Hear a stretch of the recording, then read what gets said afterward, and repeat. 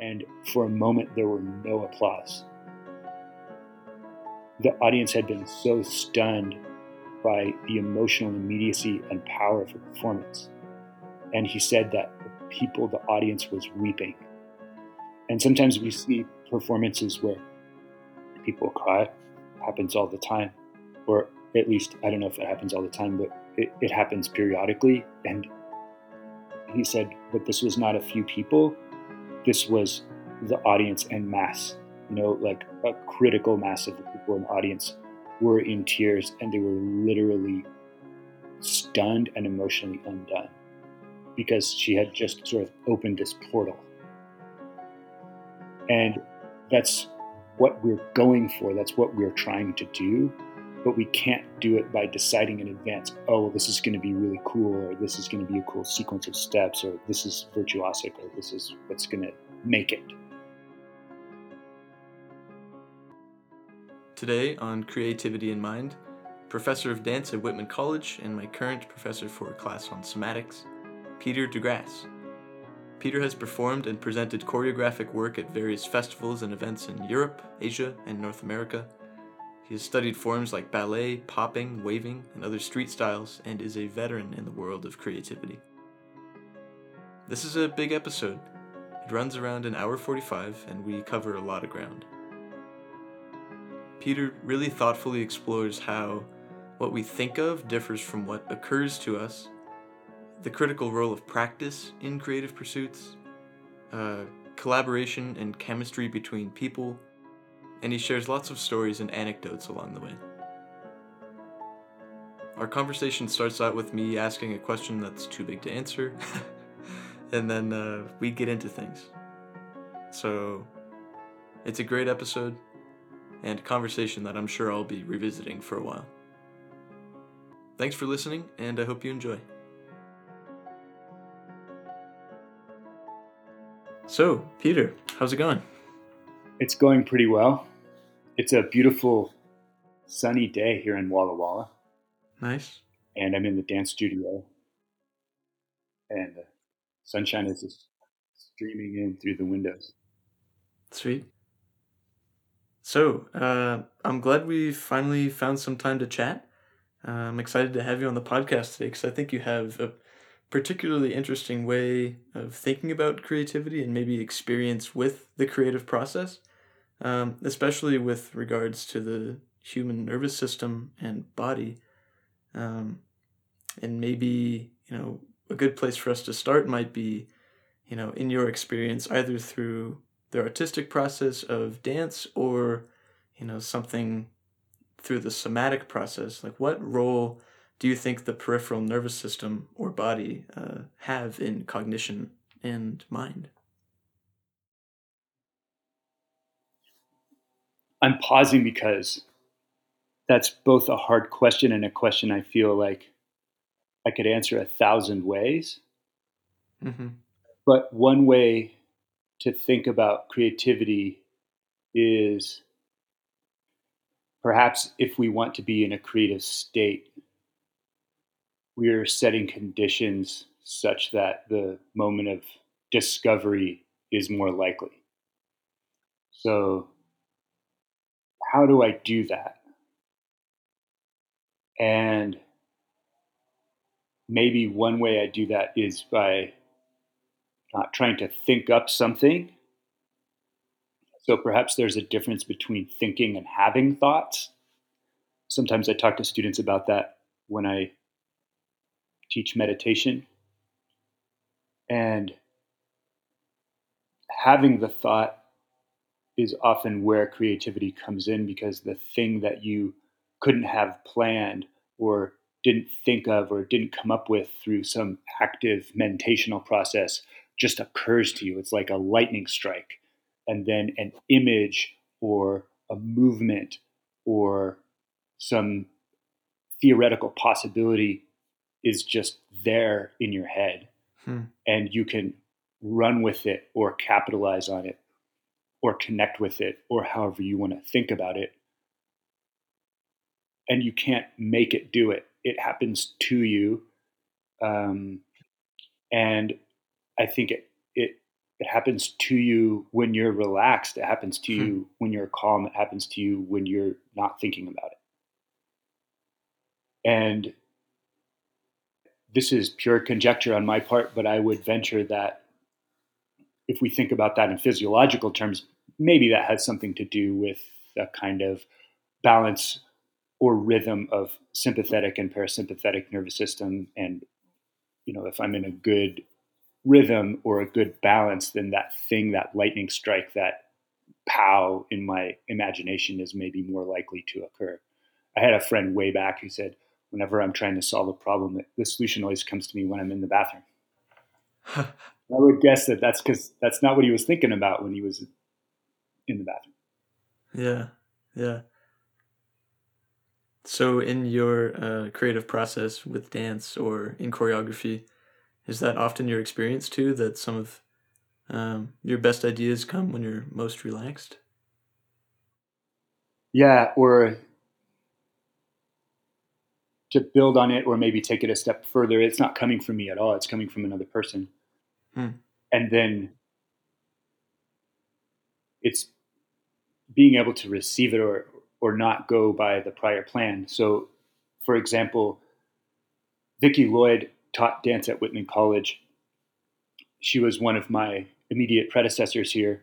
And several years ago, we were working on a piece together. We decided to collaborate, and we didn't really know what we wanted to do. We just knew that we wanted to make something together. And so we were in the studio and we'd sort of set these conditions that were fairly quotidian. We divided the space into two rectangles.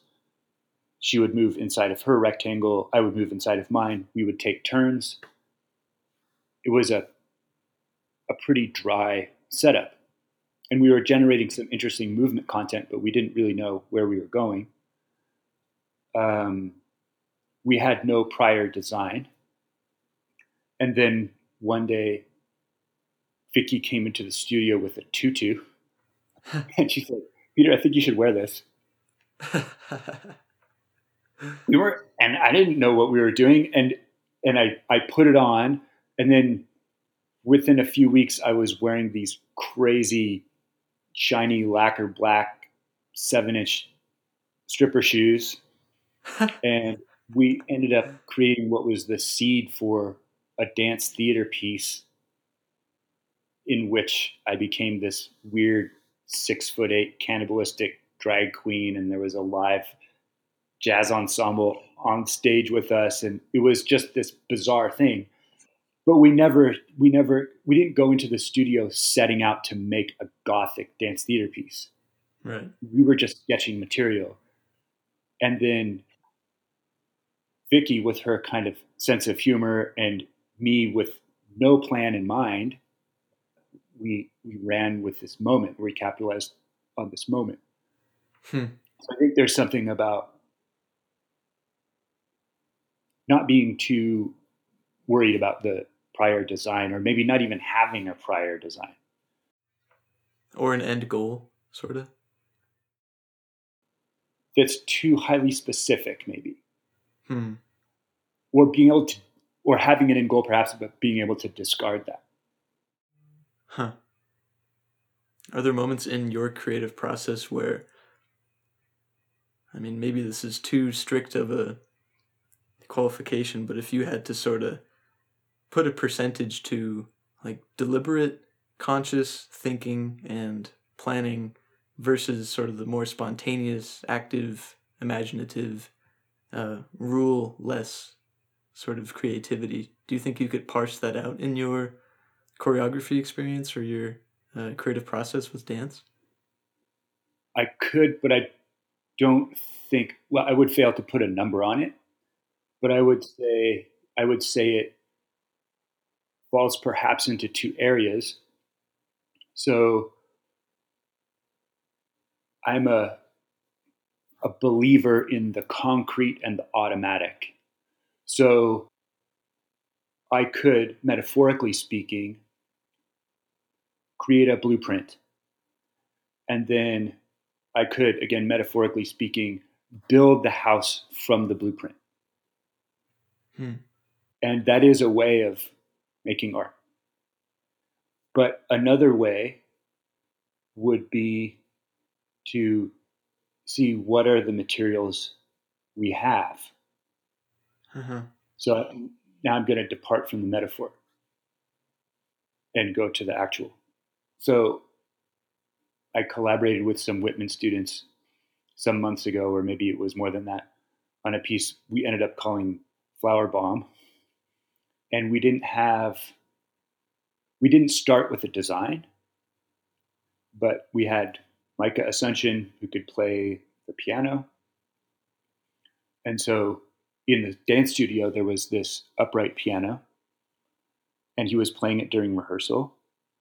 And then we decided that the piano should be a part of the mise en scène, that object should be on stage. And so that's what I'm talking about when I say the concrete and the automatic. So we don't rule anything out. We don't leave anything out. We include everything. So what are all the physical objects? What are all the talents, faculties, abilities, and ideas of everyone who's collaborating? And we are including everything. We're leaving nothing out. So we have someone in the room who can play the piano. We have a piano in the room. Well, let's get that going. We didn't plan to make a piece around that, but it's a power and a physical object and an ability that we have. So yes, it's in here, which is a kind of kitchen sink approach. So we put everything, we include everything. Now, I don't know, is that actively thinking or is that totally spontaneous? I don't know. Maybe it's some kind of principle. Mm-hmm. What it looked like in practice was, Micah, do you have something that you're working on right now? Well, of course he did, because he was practicing and taking lessons, and he's had some experience and training with piano. And so he just played that, and then that became part of what we were doing. And that conversation may have been kind of spontaneous, and the particular selection may have been spontaneous. So he was probably working on several things at that moment, and we chose one. And that choice wasn't based on any analytical process. It was just, oh, well, that's cool. Let's work with that. But what's behind that is something that is much more deliberate and ordinary, which is the daily practice of piano on his part, which was something that was completely outside of a rehearsal process. So that means that there's a practice. So for me, for example, popping is my form. I have background and training and professional experience in all of these European forms, ballet and contemporary dance. But what I'm doing in the studio every day is I'm doing popping and animation drills, and I'm doing that all the time, and I'm devoting a lot of time to that. When I decide to make work, the making of that work, probably it's more a conversation with a collaborator and some things that occur spontaneously in the studio. And that collaboration, if it's a theatrical performance or if it's a live performance, it may or may not include the popping drills or that material. But if that door opens, then that content is just ready to pour in. It's like a flood, because I've been practicing every day for years, and it can just pour in. And that practice is something I'm doing every day. It's very deliberate. There's an order of things. Many of the exercises are set. And if I look at that in terms of percentages, maybe 90% of that is practice in the form of rote drills. And those will have subtle variations and alterations on a weekly or monthly basis. And then maybe 5% of that is freestyle. But when I'm making work, it's all freestyle. It's a lab, or it's anarchy in some sense. But that anarchy wouldn't have the power if there weren't for some prior conditions or some prior practice. Yeah, and preparation. Yeah, and there's got to be planning. Do we need money? Where are we going to be? How will we pay for this? Where are we going to perform? How do we get in there?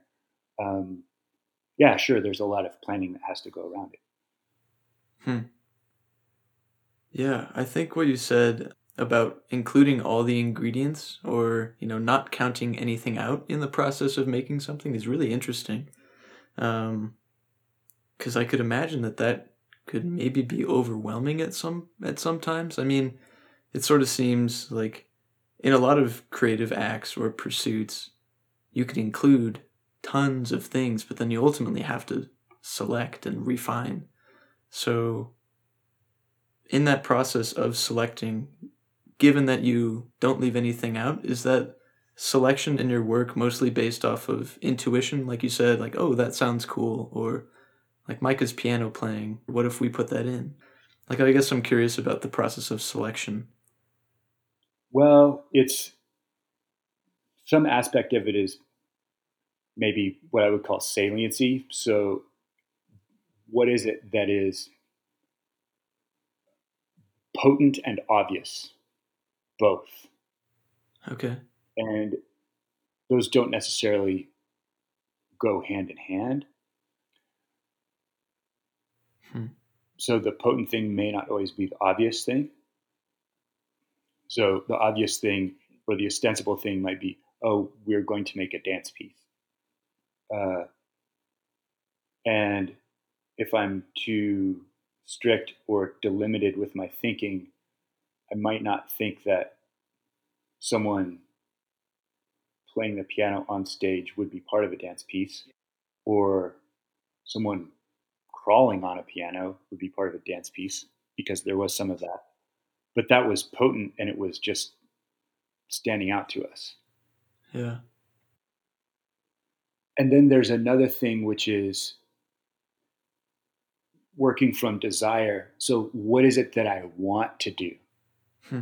And collaborators have a desire, they have a want to. I have this thing that I really want to do. And so then, in the case of making work with students, and I'm stepping away from the piece I was talking about with Micah into a kind of generality, but let's say there are 5 people, and then there are 5 I want tos, and then we have this constellation of I want tos, and maybe you develop them. Maybe someone develops a kind of like this wild poem and they deliver it in a really interesting way. Maybe someone has a little series of gestures that they're doing, and maybe someone wants to be out in the audience, and those are 3 of the 5, and then you have this content. And again, thinking of creative process as something that is concrete and automatic. Concrete meaning it's these specific desires. It's the poem. It's the person wanting to be out in the audience. It's this series of gestures. And rather than, uh, again, making a prior design or a blueprint, you just look at the stuff that you have. Hmm. And then if there's an intellectual process or a design process or a theoretical process, it is to identify what is suggested by this juxtaposition of things that you wouldn't have thought of if you were just sitting in a chair trying to think up a dance piece, so to speak. Hmm. So do you mean that like you're trying to find the common ground between all of those individual want tos in that process? Like what do these things have in common, or how can we put these together? Maybe it's more what is the relationship, Hmm. or what is the world that would include them. Hmm. So, what I think of is almost in all cases going to be smaller and more limited than that which occurs to me. Hmm. So, if I just let these 3 performers, and I realize now that I'm describing a kind of autocratic process, and maybe I want to come back to that later. Autocratic meaning I'm this person who's in a particular power relation with students because I teach here and there's students here, and Mm-hmm. on some level, even if it's a collaboration, I become a director, and there are questions about the validity of that power dynamic with respect to actually enabling something that's creative, and I recognize that. At the same time, I'm setting that aside for a moment to say that what happens if in the studio we just allow these things to coexist. So you say your poem and you sit over here where we think the performers are not supposed to be, and you do these gestures, and the 3 of us, the 2 students who don't have specific content yet, and I will just look at this, and what is it? do we have a feeling for the world in which this exists? Because through this kitchen sink approach, through throwing in all of these different components of salient content, we also create an in-between space. There's a space between them, or there's a space around them. What is that? We're working in theater, which arguably is a container for a constructed reality. So what is the reality that those things construct without our imposing a reality on them? Does it feel like this is happening indoors? Does it feel like it's happening outdoors? If you heard something, what would it be in the background? Would there be music? Would you hear the buzzing of flies? Would you hear the grinding of gears? Would you hear nothing? Would you hear just someone coughing in the audience? What is the world that this inhabits? Is it a bizarre, apocalyptic, futuristic world? Is it the precise moment we're in the dance studio here at Whitman College in 2018 or whenever this might have been? And that's perhaps being able to sit with these content components, but with no prior plan, and just letting those materials occur to us. Yeah, that's interesting. I like what you said about like ideas occur to me more than I think about them. Mm-hmm. Yeah. Can you say a little bit more about that? Well, I think I spoke about collaboration and relationships.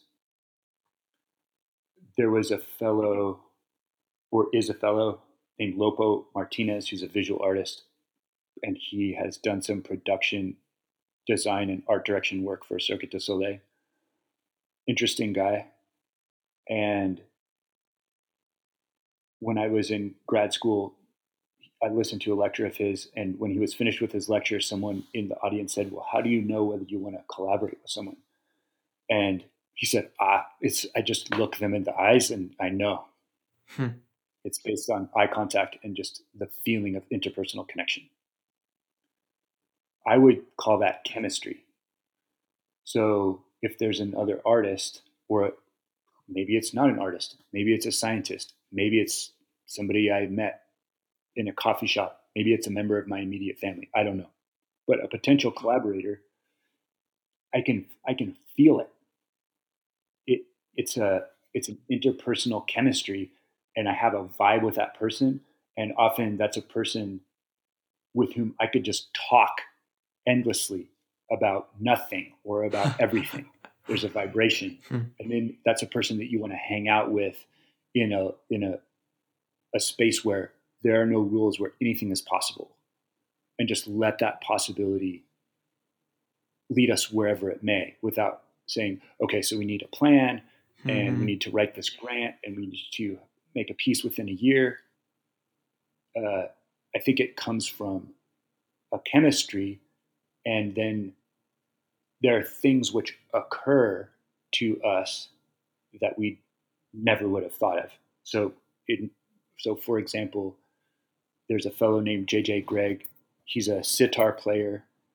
He lives in Salem, Oregon. He's devoted his life to South Asian classical music and to the practice of this instrument. He spent a huge amount of his life in India. He studied with a fellow named Ustad Usman Khan.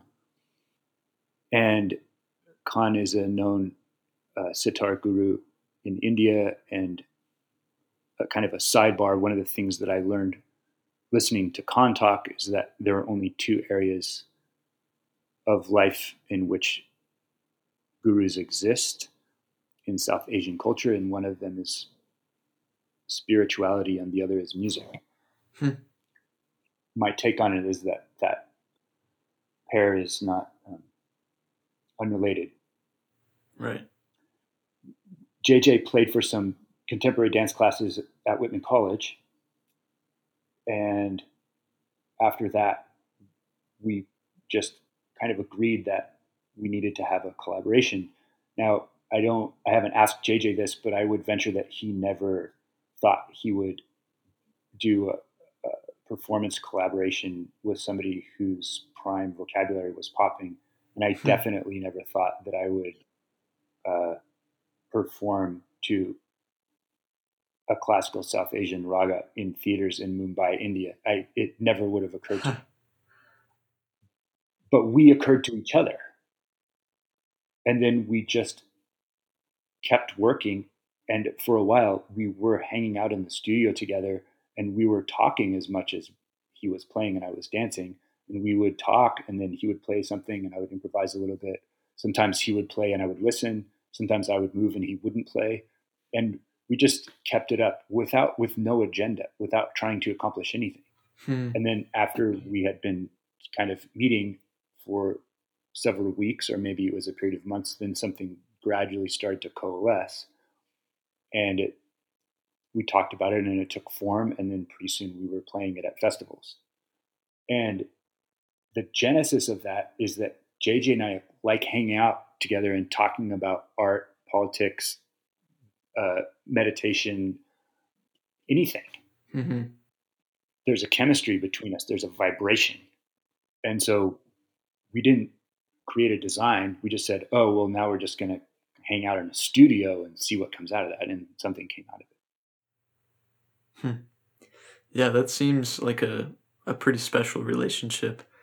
Um, does that happen often when you collaborate with people, that it's just sort of you find that chemistry and then things really flow and it's very playful?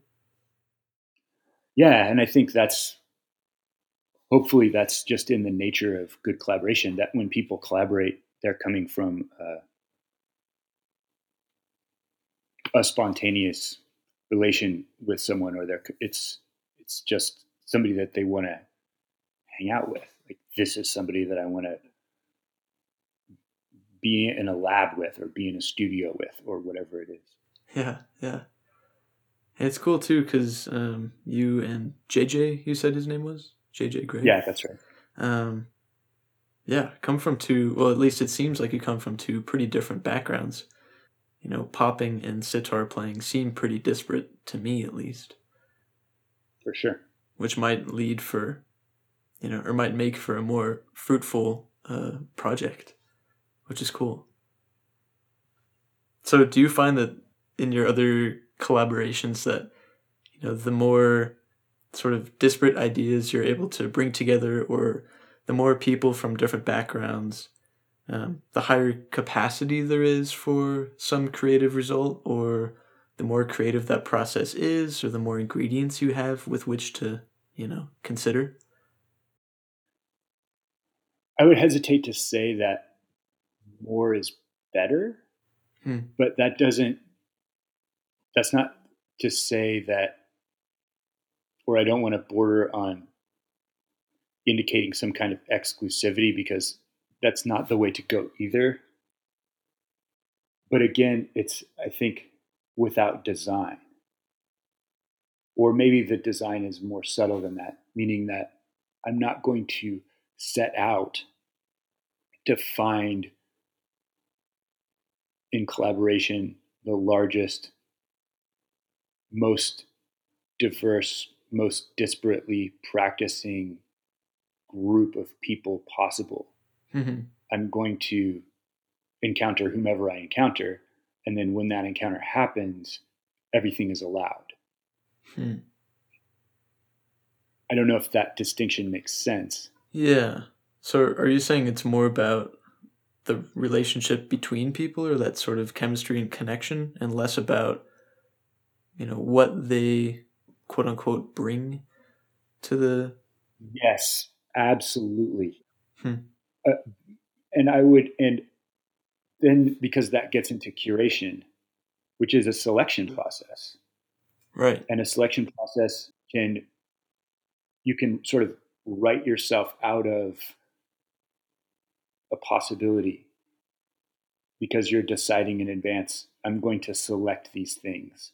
And I'm going to select these things because these things are cool or these things are different. Hmm. And that's perhaps a whole other aspect of creative process. Right.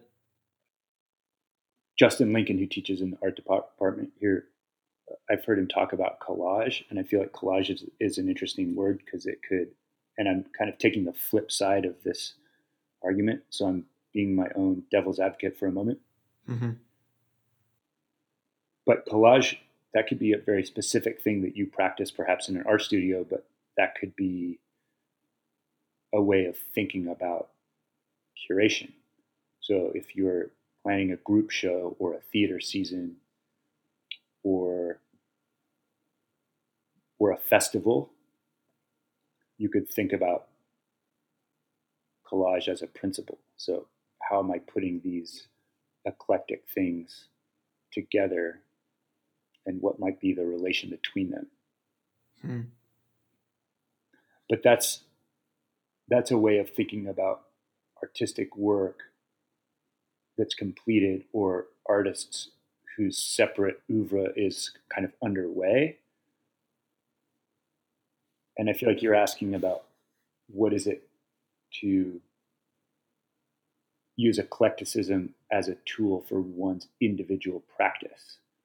Um, Yeah. and while you certainly could, I think it is a prior design, and it could work, but the risk that I see is that it may, at least for me personally, it could get me into a territory of novelty Hmm. or coolness. Okay. I think Quentin Tarantino is a good example of this. I had a performance artist colleague and friend named Julia Wilkins. She lives and works in New York. And she commented on Tarantino and his filmmaking and said that it's about cool. So what is it to make the coolest movie you can make, and how do you make the coolest movie? Hmm. And I feel like a conscientious eclecticism or a certain approach to curation could get you into the territory of cool, which has something to do with perhaps aesthetics alone, or what is the kind of the pleasure of things in the way they look, and in a sensory sense, and in a sense of what is the most pleasurable chain of associations. Hmm. And that's a way to pursue things, and it's a way to think about things. But for me personally, that would be a danger. Hmm. When I start thinking about what's cool, I get into trouble because it takes me away from myself. For me, it's more about rawness, and it's about depth, and for that reason, it's more productive, for lack of a better word, to just get into the collaborative relationship and keep the platform open, so to speak, and to kind of play and to let there be a kind of chaos element or a kind of anarchy element, and then just kind of see what comes. Meanwhile, though, practicing, practicing, practicing, practicing, practicing, practicing, practicing, practicing, Yeah. and then not making any assumptions about whether that practice is going to come into the creative process or not, Huh. or needing it to, or there having to be a have to. Like I practice popping, and so then that means like, oh, I'm going to make popping solos or popping sets. Maybe I will, but maybe not. It's not obligatory. Hmm. That sounds difficult. I mean, at least for me, I would imagine like if I, um, and I'm thinking in the world of music, like if I produce something, or if I have a bunch of different sounds that I really want to use and I think they're awesome, but being able to inhibit that for the sake of the collaboration sounds like kind of a tricky thing, to not just let your enthusiasm for your own aesthetics or want tos, like you said, to just override, right? Oh yeah, maybe I think maybe I'm not communicating this that well. Okay. No, everything is sort of allowed in, of course. So if I feel the impulse to wave or to pop, then I would do that. Hmm. And if I have the impulse or the desire, then I'm working from that. I'm capitalizing that. I'm fueling that. I'm allowing that to be part of it. But at the same time, there's no there's neither austerity nor is there a requirement. So by austerity, I mean the thing that I may desire that may be pleasurable, I'm going to I'm going to avoid. So there's a lot Mm. of buzz about, well, you've got to work outside your comfort zone. Well, I want to oppose that and say, what happens if you dive deeply into your comfort zone? What happens if you Mm. dive deeply into something that you're doing regularly and you go more and more into it and explore that more? So rather than a kind of austerity principle, it's like a luxury principle. What is it that I enjoy about my practice? Huh. What is it that I enjoy about my practice when I'm most deeply into my practice? And what if I allow myself to go even deeper into that? I love that. So that's permitted. It's permitted. It's not an austerity. It's a permission. It's a kind of luxury. So there's neither austerity nor is there requirement. Hmm. So on the other hand, I'm not going to say, well, because I practice popping, I must make dance pieces about popping. No, because then a festival tour to India or a crazy gothic drag queen, like that art never would have been made, because I would have Right. foreclosed on those possibilities by saying, no, I do popping now. I'm not doing that. I go to sessions and battles and I make little videos for YouTube or whatever. And I've I've killed it before it came alive, if that makes sense. Yeah. Yeah. So I'm not denying myself, and at the same time I'm not delimiting myself. I don't know if that's is that kind of making sense? Definitely. Yeah. It seems kind of like a delicate balance, but at the same time, it sounds like that process can sort of emerge from just letting go of a lot of things at the same time, Yeah, or that you can find yourself, exploring things really deeply and, not being as rigid to, what you do, quote unquote, and just letting go seems like um, it'd be fruitful for some of those projects. yeah. And there is you had a prior question about the kind of situation in which there might be so much stuff that you would have to make decisions. Mm-hmm. And I think with respect to creative process, there's a point that all art makers know about, at which you've got to let some stuff go, as you're indicating. So maybe I have this constellation of different content components, and maybe the world in which they live is starting to assert itself. And that's not a world I thought of prior, but maybe also along the way, I had an idea. Oh, I know how we could kind of make this work or how we could put this together. Hmm. And maybe I or we get attached to that idea. And then at some point, if we're really looking, we realize that we've got to discard that entirely, Hmm. because the thing we thought was going to be a solution no longer describes this constellation of potent content, which is the same problem with a prior design. Like I have a blueprint and I set out to make this thing. And then along the way, building the thing, I realized that I have not at all built the thing that I set out to build. And the thing that I set out to build, I need to let that die, Hmm. because the thing that is actually taking place will be much more powerful. But I Hmm. have to be able to see it, because at some point in creative process, there's a thing, the beast sort of asserts itself. There's a thing that you never imagined that starts to take shape.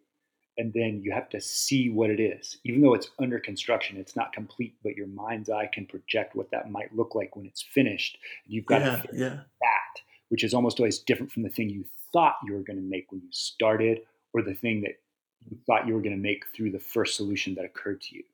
Huh. And when that happens, often there are components of the content that no longer fit, and you've got to let them go. You've got to be able to cut them away, discard them. And often there's a kind of heartbreak, because those things that you have to cut away are the things that you started with. So they were the things that were Hmm. at the very beginning. And they're also often the things that you were most attached to at the onset.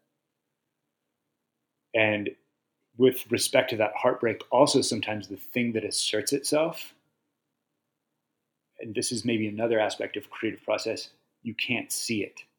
So there is sometimes you get lost. And I think maybe it's a little bit of a taboo because people who are competent art makers maybe don't want to admit, myself included, that they're getting lost or that they're lost. And there's a thing that gets said among directors and theater makers: never let your collaborators or your cast members or your fellow performers know that you're lost. Hmm. And yet, if you're really deeply engaged in creative process, I think you get lost at some point because the thing that you thought you were doing or the solution you thought would work, if you can admit it, it's falling apart. It's not happening. But the beast has yet to assert itself, so to speak. So the thing that you are in fact making is not yet apparent. And this process can be deeply sad and it can be heartbreaking. Hmm. There's a mid to late 20th century Irish painter named Francis Bacon who said that he would keep working after he had lost hope about a work. Hmm. He would have completely lost hope. And at that point, he would continue working on the same painting, and he would continue to work hopelessly. And it was when he was beyond hope that things would actually turn a corner, and he would actually begin to produce something that was then inspiring or meaningful. Hmm. And likewise, he, by his own account in interviews, had trouble knowing when to stop. So he would just continue working on a painting after he had lost hope, and he would continue working until he had destroyed it. Huh. And it was horrible. And he said the only thing that saved him is that he had an agent with a highly developed aesthetic sense who knew his artistic process, and he would come into his studio. He would say, "I'm taking this painting away from you because if you keep painting on it, you're going to destroy it." And he would physically remove it from him before he thought he was finished. Man. So there is this kind of cycle of despair and inspiration, and then there's a cycle of creation and destruction. And I think we have to be conscious as creators that if we're engaged creatively, we're engaged in that cycle. And sometimes we'll get lost, and sometimes we'll lose hope, and we can continue working even without hope. And there's something important about that because sometimes that's the only way through. Hmm. And the creative processes that don't result in despair or don't bring us to that point are often not as fruitful. Hmm. And sometimes it's hard to see that when you're in the middle of it. Yeah. Yeah, creativity and hope kind of go hand in hand, for me at least.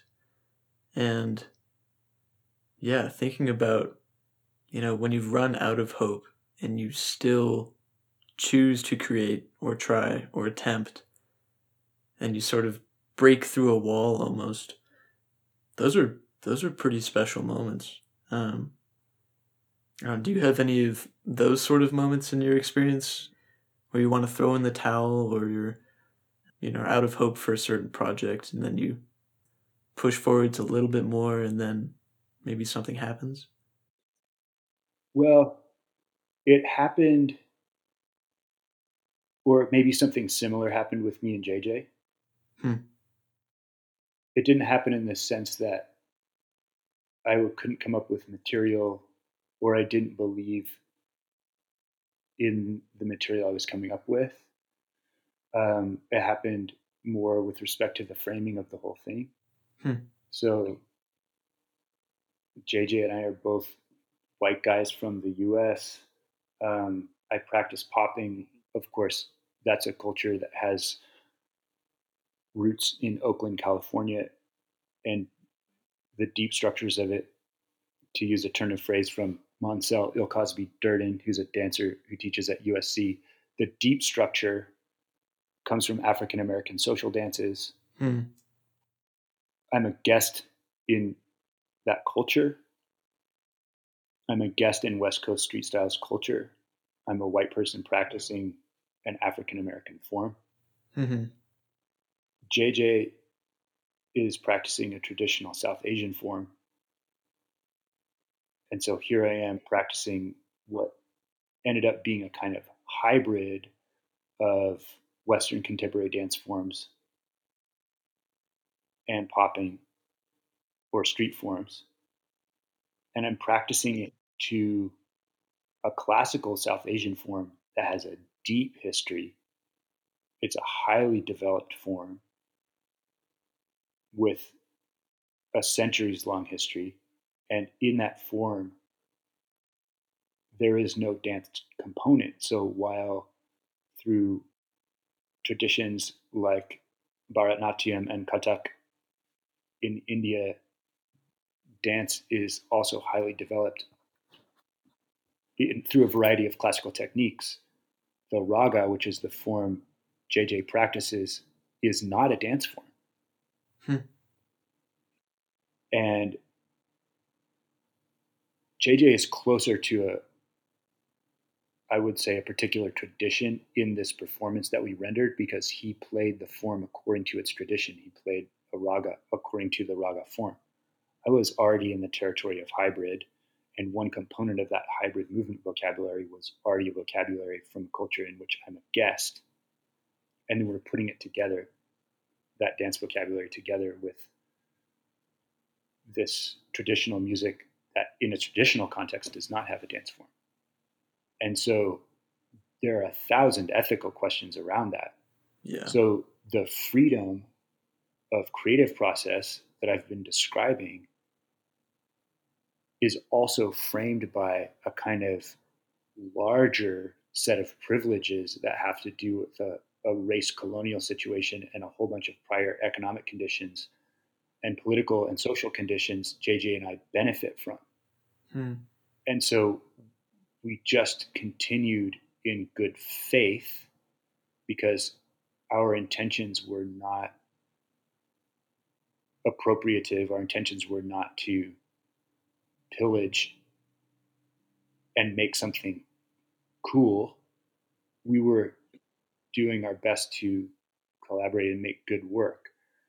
And the collaboration, again, it came from just a conversation and a vibration that we had from working together in the studio in teaching classes. And for me personally, the risk of this from an ethical level was so extreme that it made me not want to go on. I thought, oh man, this could really be a bad idea. This is maybe a mistake. And we did what we knew we needed to do, which was take it to India to a classical music and dance context and let people see it and have that conversation. And we did that. And that conversation was very enthusiastic and inspirational and very positive. And the people who saw it were people from these classical dance forms like Bharatanatyam and Kathak. And these people were also scholars in a kind of traditional academic sense, some of them, of these forms. And so potentially the most critical audience and certainly the most deeply knowledgeable audience was our audience. And we were very warmly received. And that warm reception for me, and I would imagine for JJ too, caused an even deeper reflection on what we were doing. And yet, of course, partway through the creative process, we didn't know that that's how we would be received. And questions about that artistic project on a social and on a political and ethical level, on all three of those levels or from all three of those perspectives. But if there's any wisdom in this that pertains to creative process, we just kept going in good faith, even if we were mistaken. And there's for me personally, and this is separate from the project with JJ now, there's a kind of need to make. And sometimes I need to make things that are bad. Like sometimes I just need to make bad art. Like sometimes I make stuff and I may even have some inkling that it's not going to be really that great when I start making it, but I need to follow through on that impulse. Like, oh, I'm going to make a really bad dance, or I'm going to write this piece of writing, and and I don't know if it's going to be good, and maybe I won't even want to share it, but I need to get it out, and I need to get it out, and it needs to be as highly developed and refined and articulated as it can be in all of its badness. And then the ethical questions can come later about, is this something that I should really be sharing, or is this worthwhile to share? Um, and so maybe there's something about one's development as an artist where it needs to be okay for one to just make garbage. And then you can decide whether you're going to just like throw the garbage out when you're done. But there is a kind of going through it that has to happen, or a permission to make maybe 10 bad things before you make one good thing. So why do you do that? Why does that help your creative process or free up some space for the good stuff? I think so. Uh-huh. Yeah. It's a kind of, it's like getting the yayas out. Yeah. Like, like maybe I just feel like I need to curse like a sailor right now in our conversation. But that's not the actual case. I'm just making that up as an example. And then maybe you're like, oh my God, Peter, just what is this foul mouth stream of garbage? And then after 5 minutes, I feel like I've gotten that out, and then I'm speaking through that disinhibition, I'm able to express something that is more meaningful. But for whatever reason, and I wish I could give you, some psychological insight here, but I can't. But there's a kind of like just a getting out that has to happen. And I think if that pertains to a creative process, maybe there's a thing about the shattering of taboo. Like I need to not be inhibited by what I feel people will think about what I'm making. Right.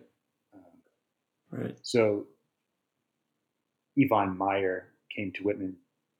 She was brought here by the director of dance, Renee Archibald, a few years ago, and she's an established dance maker and performance artist based in New York. She's a Guggenheim Fellow, makes incredible stuff.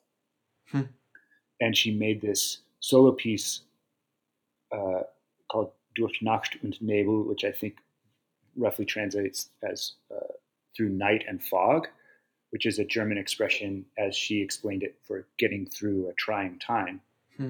And at the time, because of arthritis in her knees, she wasn't able to perform it. And her collaborator, Laureen Boubouchian, performed this solo piece that was just packed with crazy images. Laureen dug through a pile of gravel and extracted 2 eggs that had been hollowed out, and she crushed the shells in her mouth, and inside them were tiny plastic babies. And then later she appeared in a unitard that was studded with these tiny plastic babies, and she was like grabbing handfuls of them and ripping them off and pelting the audience with them. And the piece was wild. And I remember there was this tension with Yvonne Meyer, the creator of the work, who did perform it solo, because she didn't want to talk about it in a post-performance discussion, which was a standard part of our format. And she said, I can't tell you what it means. I don't want people to ask me what it means. Ask Laureen, have Laureen do the talkback.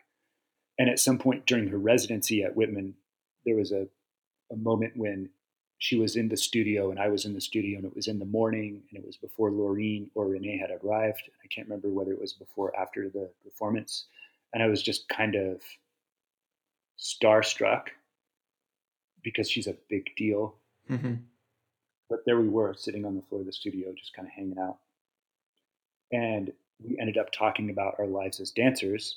And if I remember right, Yvonne is from Switzerland, but she left Switzerland when she was relatively young to come to New York.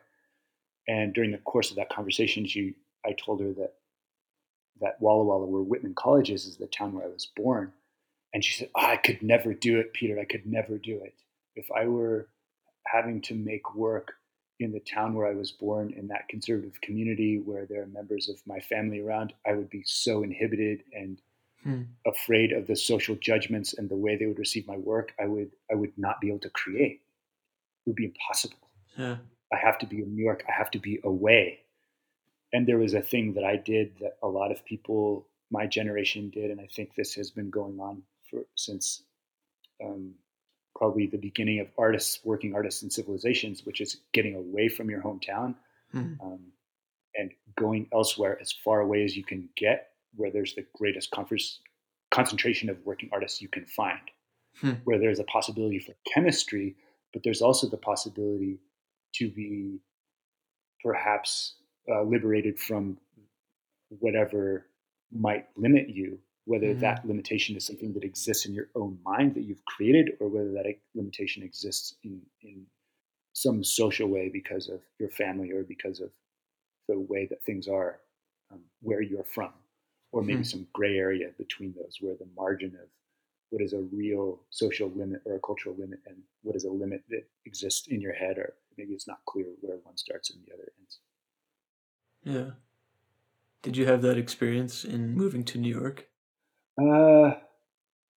I think at some point I did, although perhaps ironically,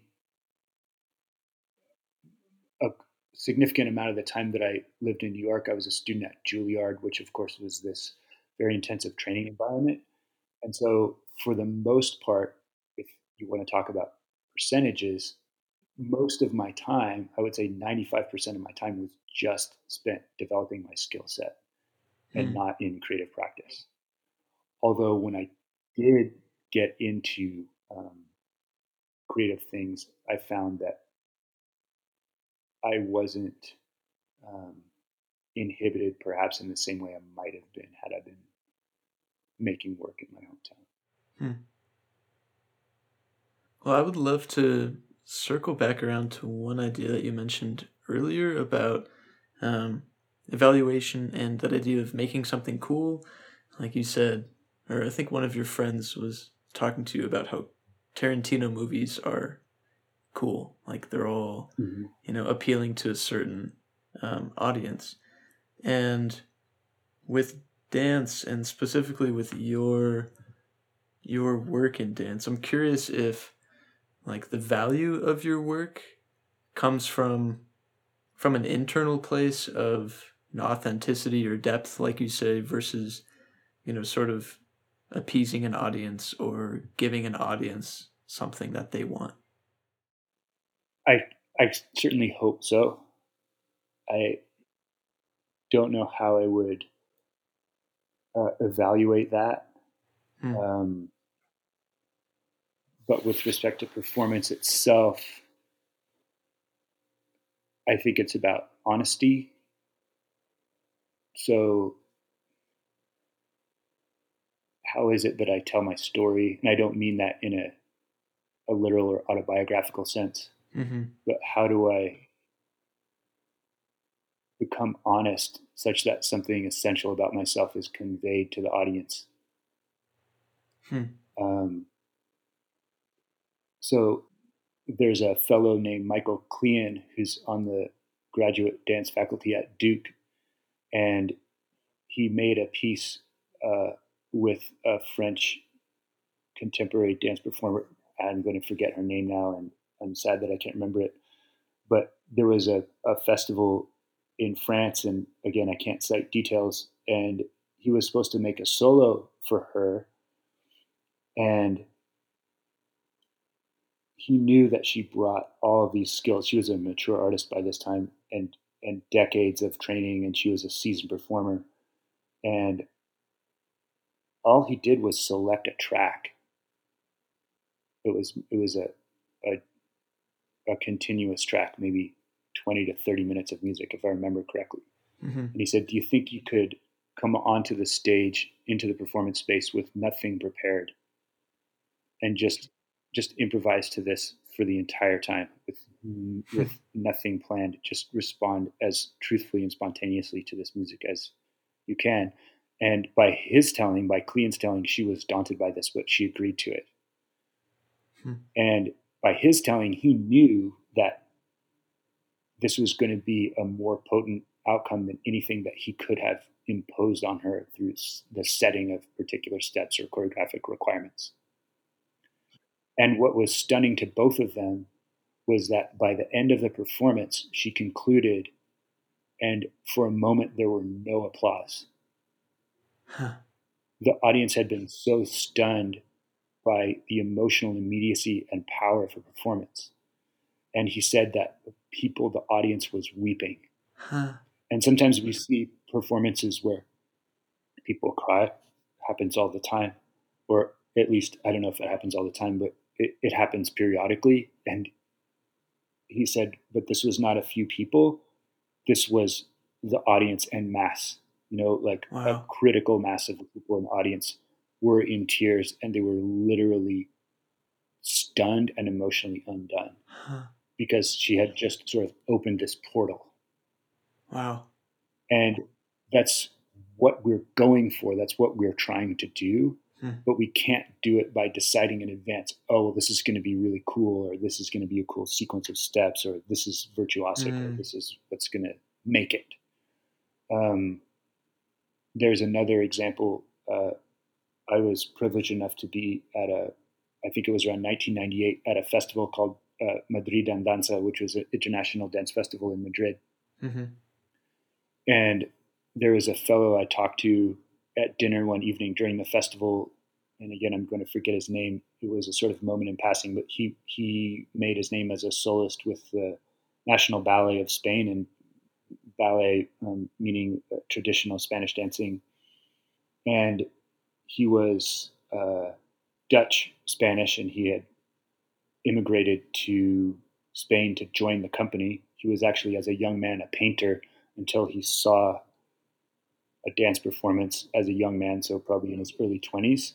And he, speaking of creative process, by his telling to me, he immediately realized that he had not seen his true path, which was as a dancer. He dropped out of art school. He stopped painting. He moved to Spain. He started dancing because he knew it in himself that that was his path. And he became a dancer and made his life that way. And when we had the conversation, he was asking me about ballet because that was my foundational training was in ballet.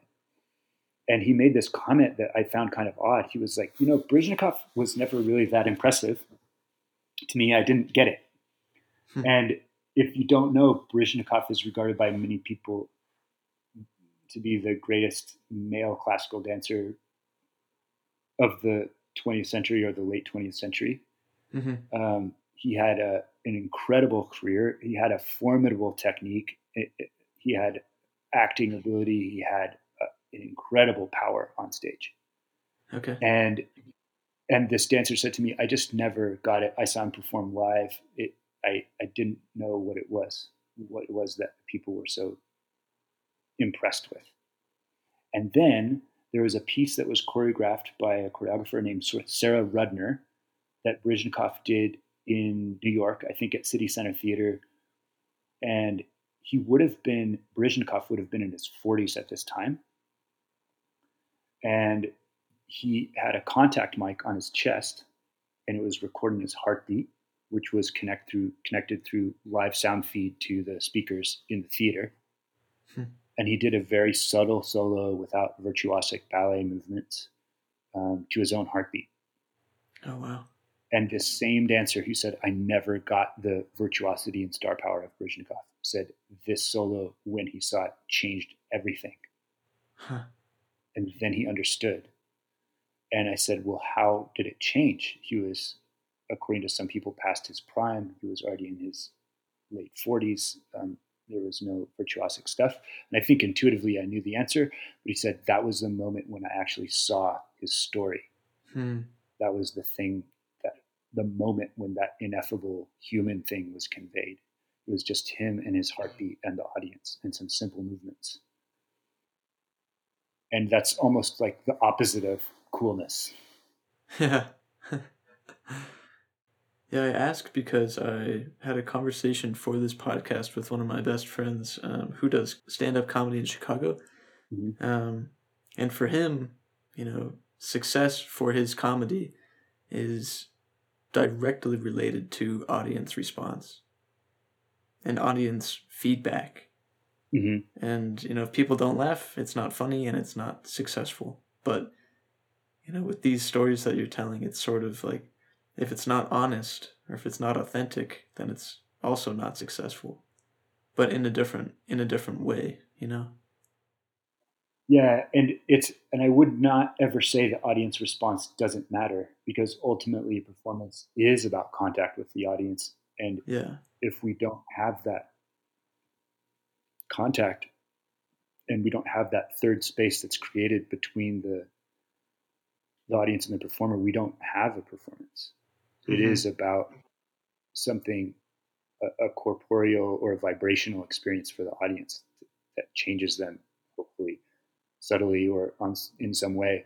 And with respect to comedy, there's this kind of received wisdom that I think is valuable, which is to say that in theater we're doing the the ridiculous thing or the absurd thing with utmost seriousness. So if you're really going to make the audience laugh, and I think if when a sketch on Saturday Night Live is really well written and really well played, the people who are performing the sketch are not playing to effect when it's really happening, when it's happening well. They're on it. They're doing it within the confines of the character as seriously as they can. Yeah. And that's the thing in turn that makes it funny. Huh. Now, for stand up, I don't know what the equivalent would be. But I would suspect that there's, even though audience response is critical to building that momentum, um, there's something about the timing and the delivery itself that's still Mm-hmm. extremely rigorous and has to be taken very seriously.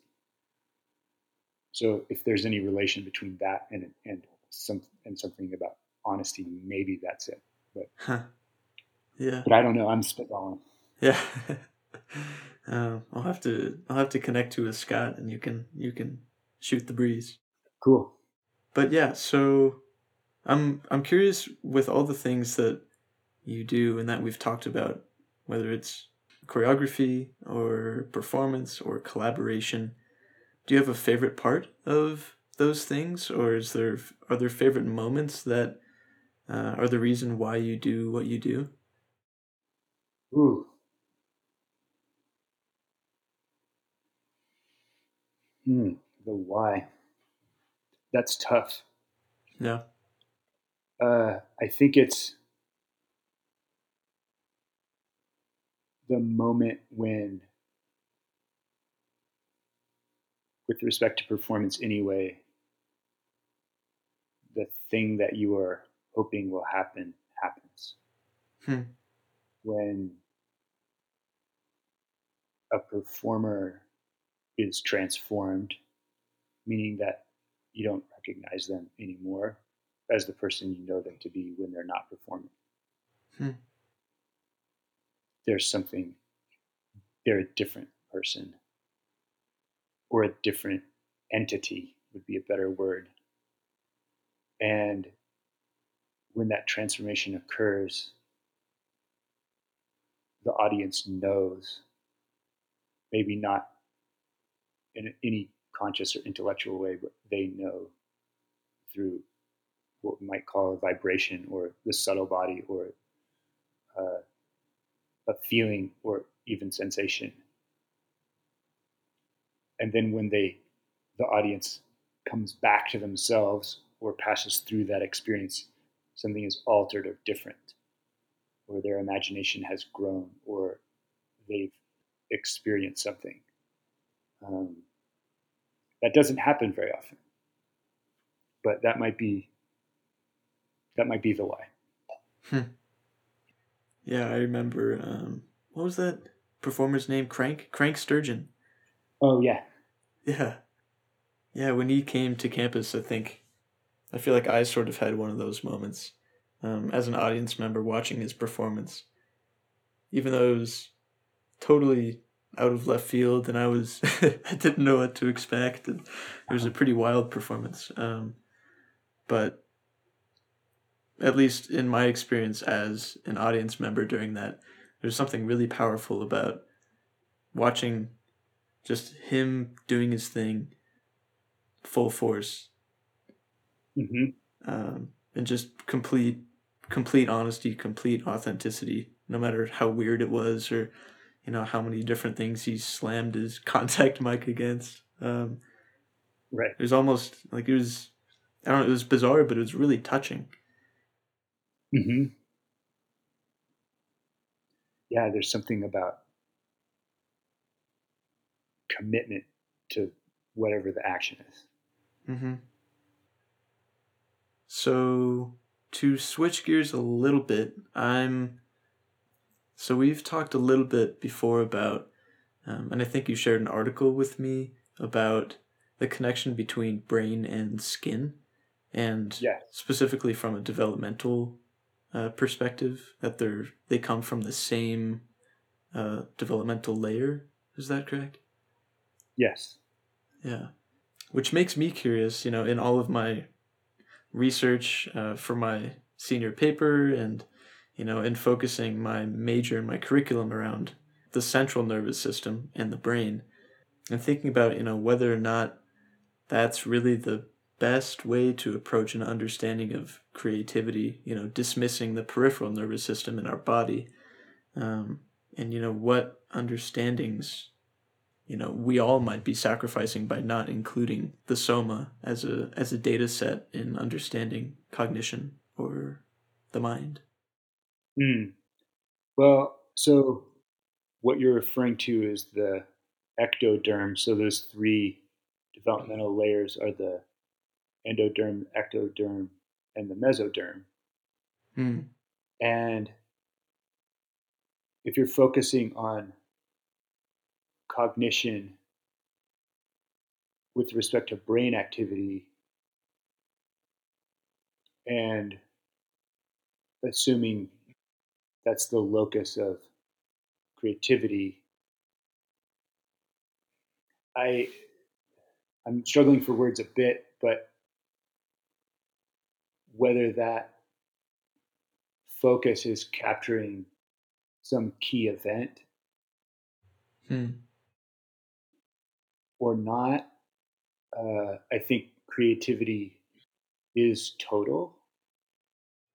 Yeah, maybe a better question is, do you think the brain is, the only place that creativity happens? Well, you're asking a dancer, so I almost want to. Exactly. I almost want to ask you if that's a trick question. Yeah, it's a softball. Like my answer is no. It's it's not. And what does that mean? Right.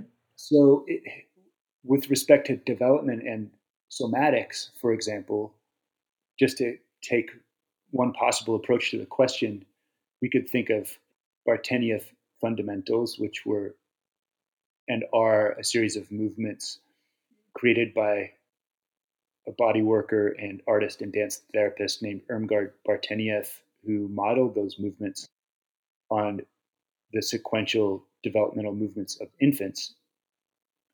And we know from research that those movements enhance, rebuild, and improve neural pathways, and then in turn, our way of moving through the world, Hmm. but also that they help us with verbal expression. They help us with learning more efficiently. Hmm. And building on that, and perhaps departing from it somewhat, Bartenieff fundamentals are connected with Freudian tradition psychotherapy or talk therapy. Hmm. If we want to talk about, as a jumping off point,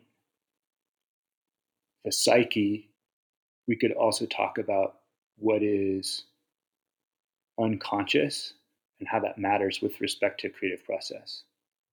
Hmm. And I think that's connected to the thing that occurs to you or the thought you have, which is different to the thought you're thinking or the project that you think up or that you mentate actively. Hmm. So that which occurs to me, or if we stretch it a little further, that which I dream is not something that I make up. But in a somatic sense, in a sense of a mind body unity, I did make it up. It came from me. It didn't come from another person. I did make it. But I didn't but I didn't make it happen. in the sense of active mentation. It just occurred. And I don't know what current research says about dreaming, but the way I think of it is that it's something that just happens. And I would venture, and this is part conjecture and part just my subjective experience. If I am in tune in some kind of motor neural sense that might be related to a developed aspect of me, which is to say that my cross-body coordination is functioning, my movement functioning is optimal, I'm moving in a way that is fluid and coordinated and has ease and flow, then I will be more likely to have things occurring to me. This is what some people call a state of flow. But if I have some scar tissue or some inhibition, or and by inhibition I mean in terms of my patterned habitual movements, which may not be optimal, perhaps that moment of something occurring to me is less likely or less frequent. Likewise, that scar tissue or that tension or that inhibition or that habitual movement that may not be optimal or so healthy, as it heals, or as I create a more optimal movement situation or a more easeful situation, maybe that's the moment when the things occurring to me or that creative flow become more likely. I've heard about people having bursts of creativity when they're just on the verge of being fully recovered from profound illness or from recovery from injury. I feel the same thing is also true with people recovering from trauma, whether it's a car collision or whether it's a combat veteran with PTSD.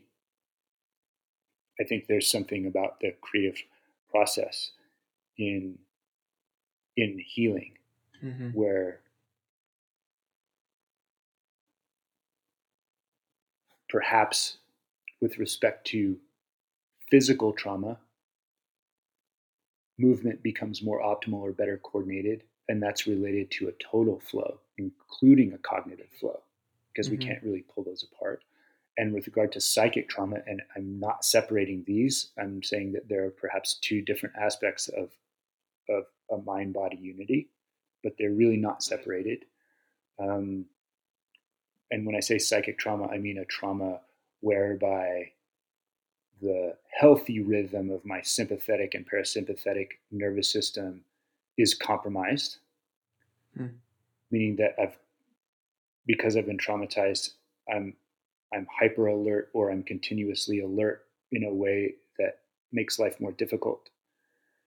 And when through a healing process, which is a physical process, coming into a better rhythm, and my parasympathetic sympathetic rhythm is better, I'm more relaxed. If you want to think about brain science, I'm probably spending more of my time in alpha wave brain activity as opposed to beta wave. And again, I'm moving into conjecture on my part, but I think it would be a fair conjecture that when I'm in that more relaxed state, through a healing process, it's more likely that these things are going to occur to me, that I'm going to have creative bursts, or that I'm going to feel I'm in a creative flow. Because as a soma, as a total organism, I'm in a flow. I'm in a healthful way of moving and living, which is my total self from the crown of my head down to my toenails. Yeah. And I think that's super interesting too. I mean, in the world of psychology research and neuroscience that I've, been able to dip my toes into with my senior project and with this curriculum, how much of the experience, like the total experience of soma or of an organism, is kind of discounted for the sake of focusing just on the brain. And like you said, they're not that, they might not be as clean cut, separated. Yeah, they're not. You could, metaphorically speaking, or by analog rather, you could draw a line with your mind's eye from the tip of a leaf to the root ball of a tree. Hmm. It's a continuum. Now, the roots are not the leaf, but there is a path of nourishment that is connecting them. Hmm. And it's all the tree. Yeah, it is all the tree. So I'm curious if you have any advice for the neuroscientific creativity research community um, about why it might be worthwhile to involve some of the peripheral nervous system or somatic experience in creativity specifically, but in our ability to live well and do things. Well, I might have my with my punk rock self. I might have a kind of I might have a critique which could be embedded with some assumptions. So please forgive me those. And then I may have a suggestion. And and my question is, why are people studying creativity in this particular brain cognitive kind of way? Um, Mm-hmm. and and my fear is that we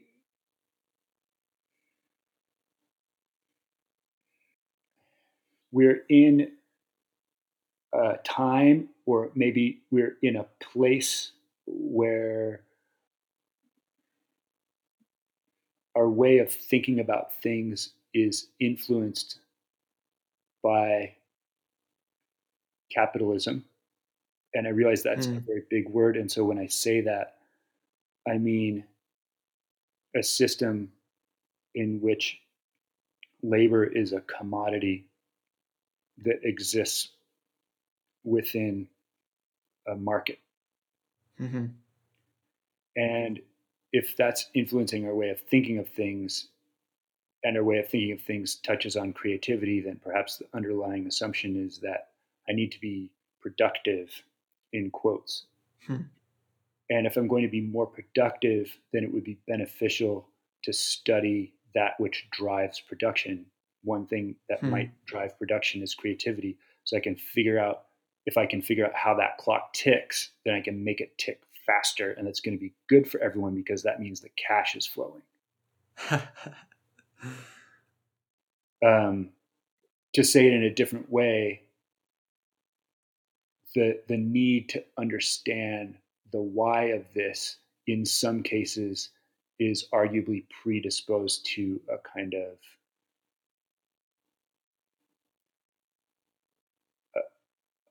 a market kind of fundamentalism. Hmm.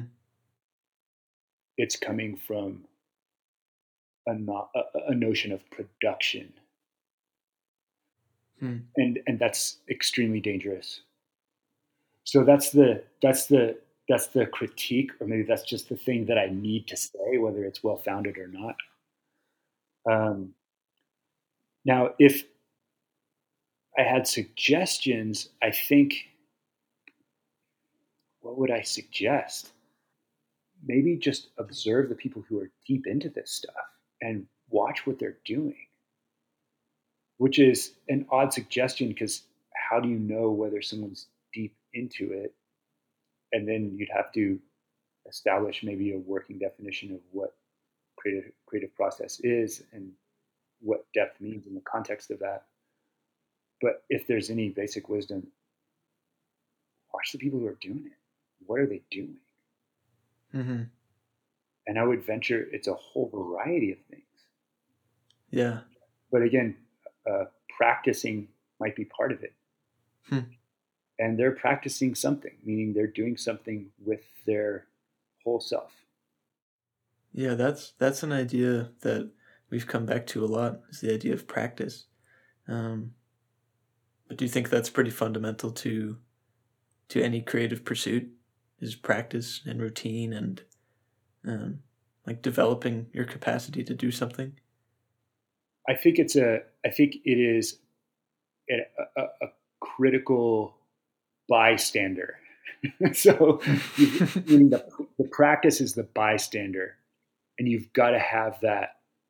The practice needs to be on call all the time. It's like in. Have you seen the movie Back to the Future? I have. Okay, and Doc says that it's going to take 1.21 gigawatts to power the flexible capacitor to launch the car from 1955 to 1985, right? Uh-huh. And the practice is like the lightning bolt. It only happens at that one moment, and then the car takes off. Yeah. And that's some, or maybe it's not even the lightning bolt. This could be a completely flawed analogy that's going to totally fall apart. And I confess that I'm lost. But if there's any value to this at all, the practice is the thing that's always standing by all the time. It's this firmament above us. And then at a critical moment, when it's needed, it can flow in. But it can't flow in at the critical moment if it's not always there. And the only way that there can be a there is if you're practicing all the time. So it's a critical bystander, meaning that the sky is there above all of the outdoor scenes in Back to the Future, and the potential for lightning likewise is always there. But it's not a movie about weather. Right. That's an awesome way to put it. Yeah. So you need to have it, but I don't think, and there's an opposing point of view on this. And I'm not good at citing things right now, but there's a European filmmaker who said if you want to make the most, and I'm paraphrasing or trying to get to the sense of what he said, if you want to get to the earth-shattering, audience-shaking, revelatory, beautiful, stunning thing, you've got to practice your life in the most routinized, normcore, bourgeois way possible. So that when you practice art, then it can be just a beautiful chaos. And that's perhaps the opposing point of view, which is to say that routine is the thing you need so that this chaos or this creative thing can erupt. And maybe this is a different way of making the same point, or maybe this is the flip side of the same coin. But I think with respect to routine, there's another way to look at things, which is that maybe one way of inducing creativity or making that moment when something occurs to you more likely is to disrupt your routine. So I sit down at this table and eat my bowl of cold breakfast cereal at this time in the morning, facing this direction with this napkin and this spoon every time. And one way of looking at it is that if that's set, then I'm not thinking about that, and then that allows my mind to drift. And when my mind drifts, something can occur to me. Right. But another way is that maybe in creating a life for myself that's so quotidian and routinized, I've delimited out any possibility of anything happening. So to take the other side, maybe I say, well, I need to introduce that chaos element, and it's January and it's 32 degrees outside and it's blowing snow, but I'm going to take a bagel with cream cheese up to the roof of my building with my parka on, and I'm going to eat my bagel on the roof in the blizzard. And that's not the routine. But maybe then something occurs to me because I've disrupted things a little, or I've set things off a little, or I've rearranged a little bit. Right. Now, if I don't have conditions such that that's likely to occur, then I don't have the luxury to do that. So if my life itself is stressful or chaotic, I don't have the platform onto which I can introduce a chaos element. Right. So there's this mistaken notion that to be poetic, we need to delve into suffering. So life itself is suffering. We don't need to like make more or like go harder on the point. If you believe that life is all pleasure and beauty, you're not turned on. You're not awake yet. Um, so again, having this situation where we could like go to the roof with our bagel, that's because that person's life is relatively stable and some things are basically taken care of, so that they have the time and space to do that. Right. And that's very different from things being disrupted because of outside stressors or because of prior conditions not being sufficient. That's a different situation, and that's a stress situation in which the things that are constantly changing or that are fluid are actually inhibiting you, not disinhibiting you. And they're inhibiting you because you're in a fight flight situation and Right. not in a relaxed situation. And that balance between parasympathetic and sympathetic nervous system is something you've mentioned as, having that imbalance has been conducive for you, right, in being creative. Mm-hmm. Yeah, it's being relaxed enough or having the time and space for something to occur to you, or to be playful or to be a little silly. Yeah. Yeah, and I think that relates a lot to our current situation right now with coronavirus and self-isolation and safety and survival and everything like that. Mm-hmm. That seems like, I mean, at least I've seen a lot of, people being creative and, somebody ran a marathon on their porch. Oh. And people in Italy are, singing to each other down the street, and that's awesome. But like you said, it's kind of a dual-edged sword. That if you have that safety and if you have that security, then you're able to do creative things like that. But if you don't, then it's a different question. Right. Well, hopefully that whole storm will pass sometime soon. Hopefully sooner rather than later. I agree. But unless you have anything else to add or any ideas to leave people with about creativity or any of the things we've touched on, then yeah, might call it curtains. All right, sounds good. Thank you. It's been fun. Yeah, thank you, Peter. I really appreciate it. Cool. Well, take care. All right, you too. The music for this podcast was Suspirium by Tom York. If anyone at Whitman is listening to this and you have the opportunity to take a class from Peter, do it. It's awesome. And if anyone in Walla Walla is listening, keep an eye out for performances, whenever that may be. I'm James Grabiel. Thank you for listening to this episode of Creativity in Mind. Take care.